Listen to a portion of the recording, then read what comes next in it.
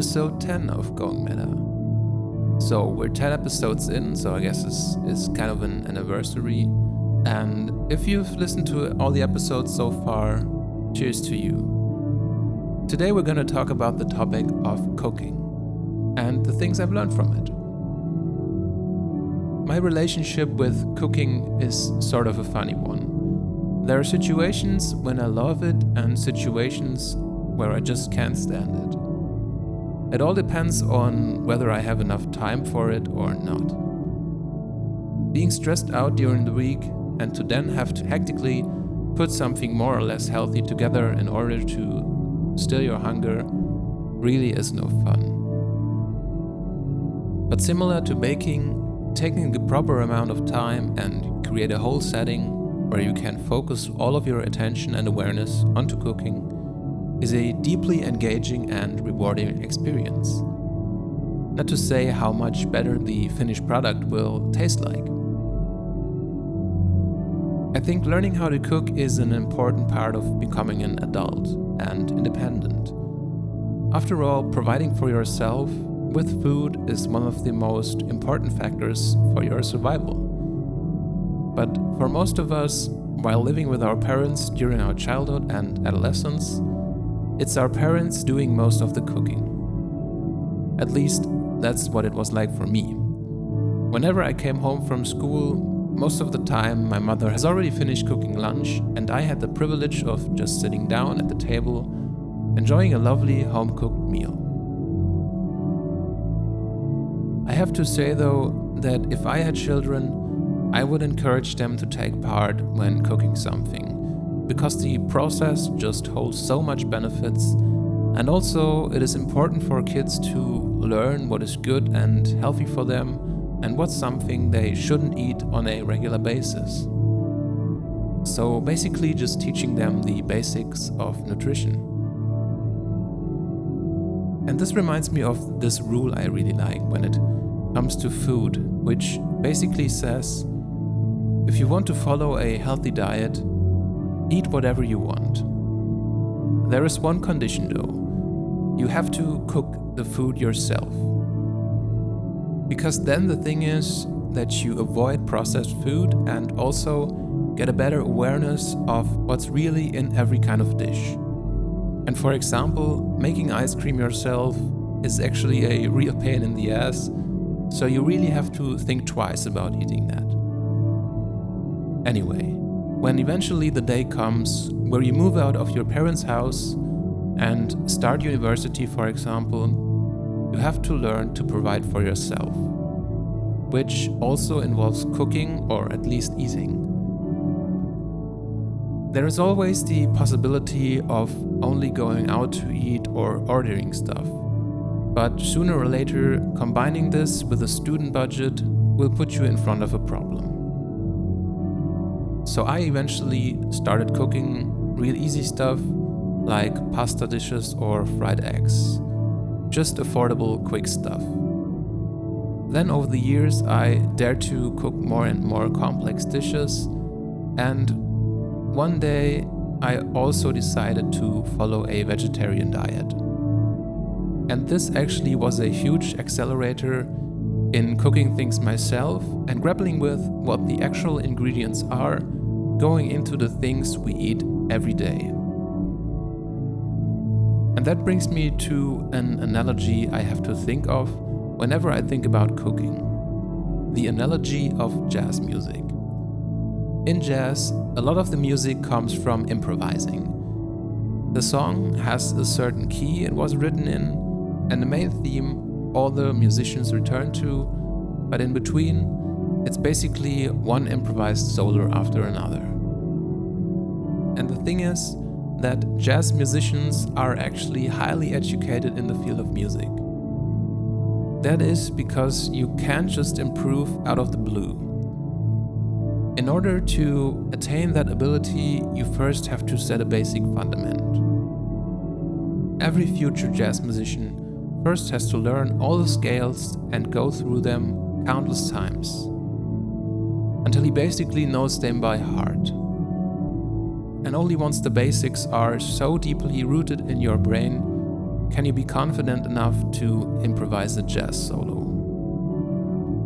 So to come full circle, how can this analogy be applied to cooking?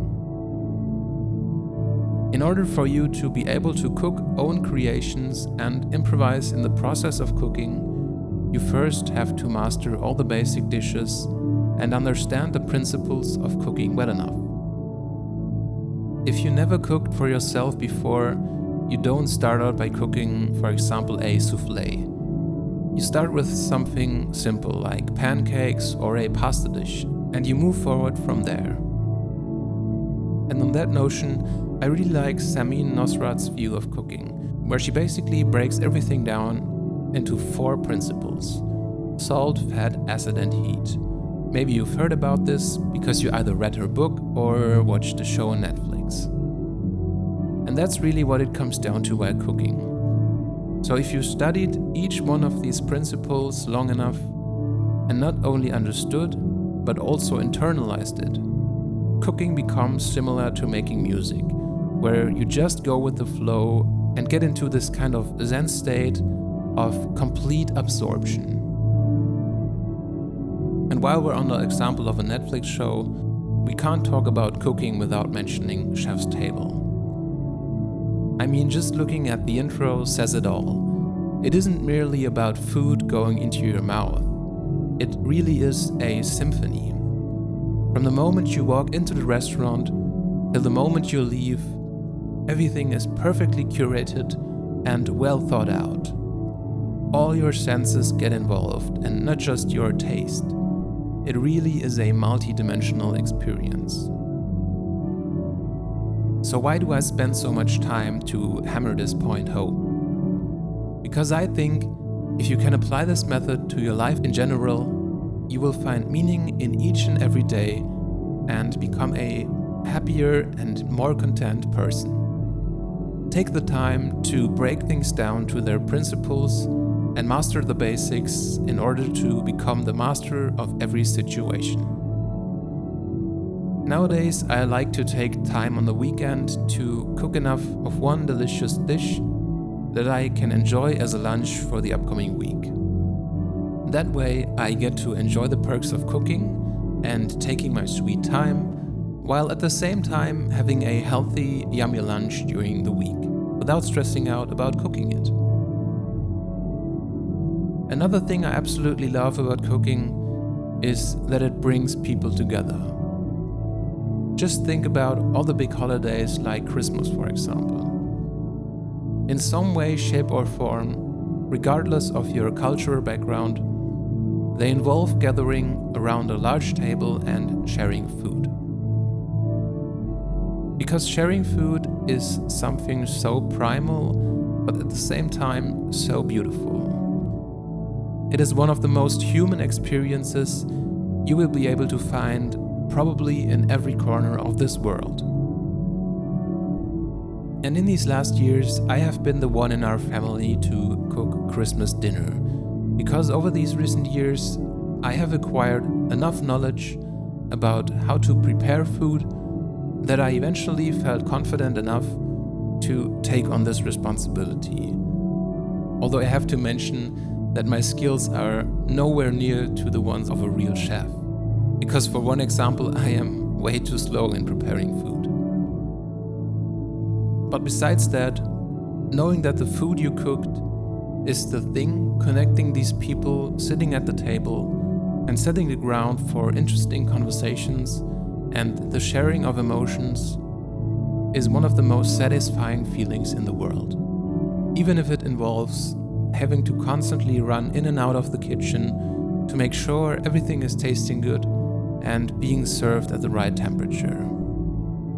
And that is also the relationship I would like for people to develop towards cooking and eating.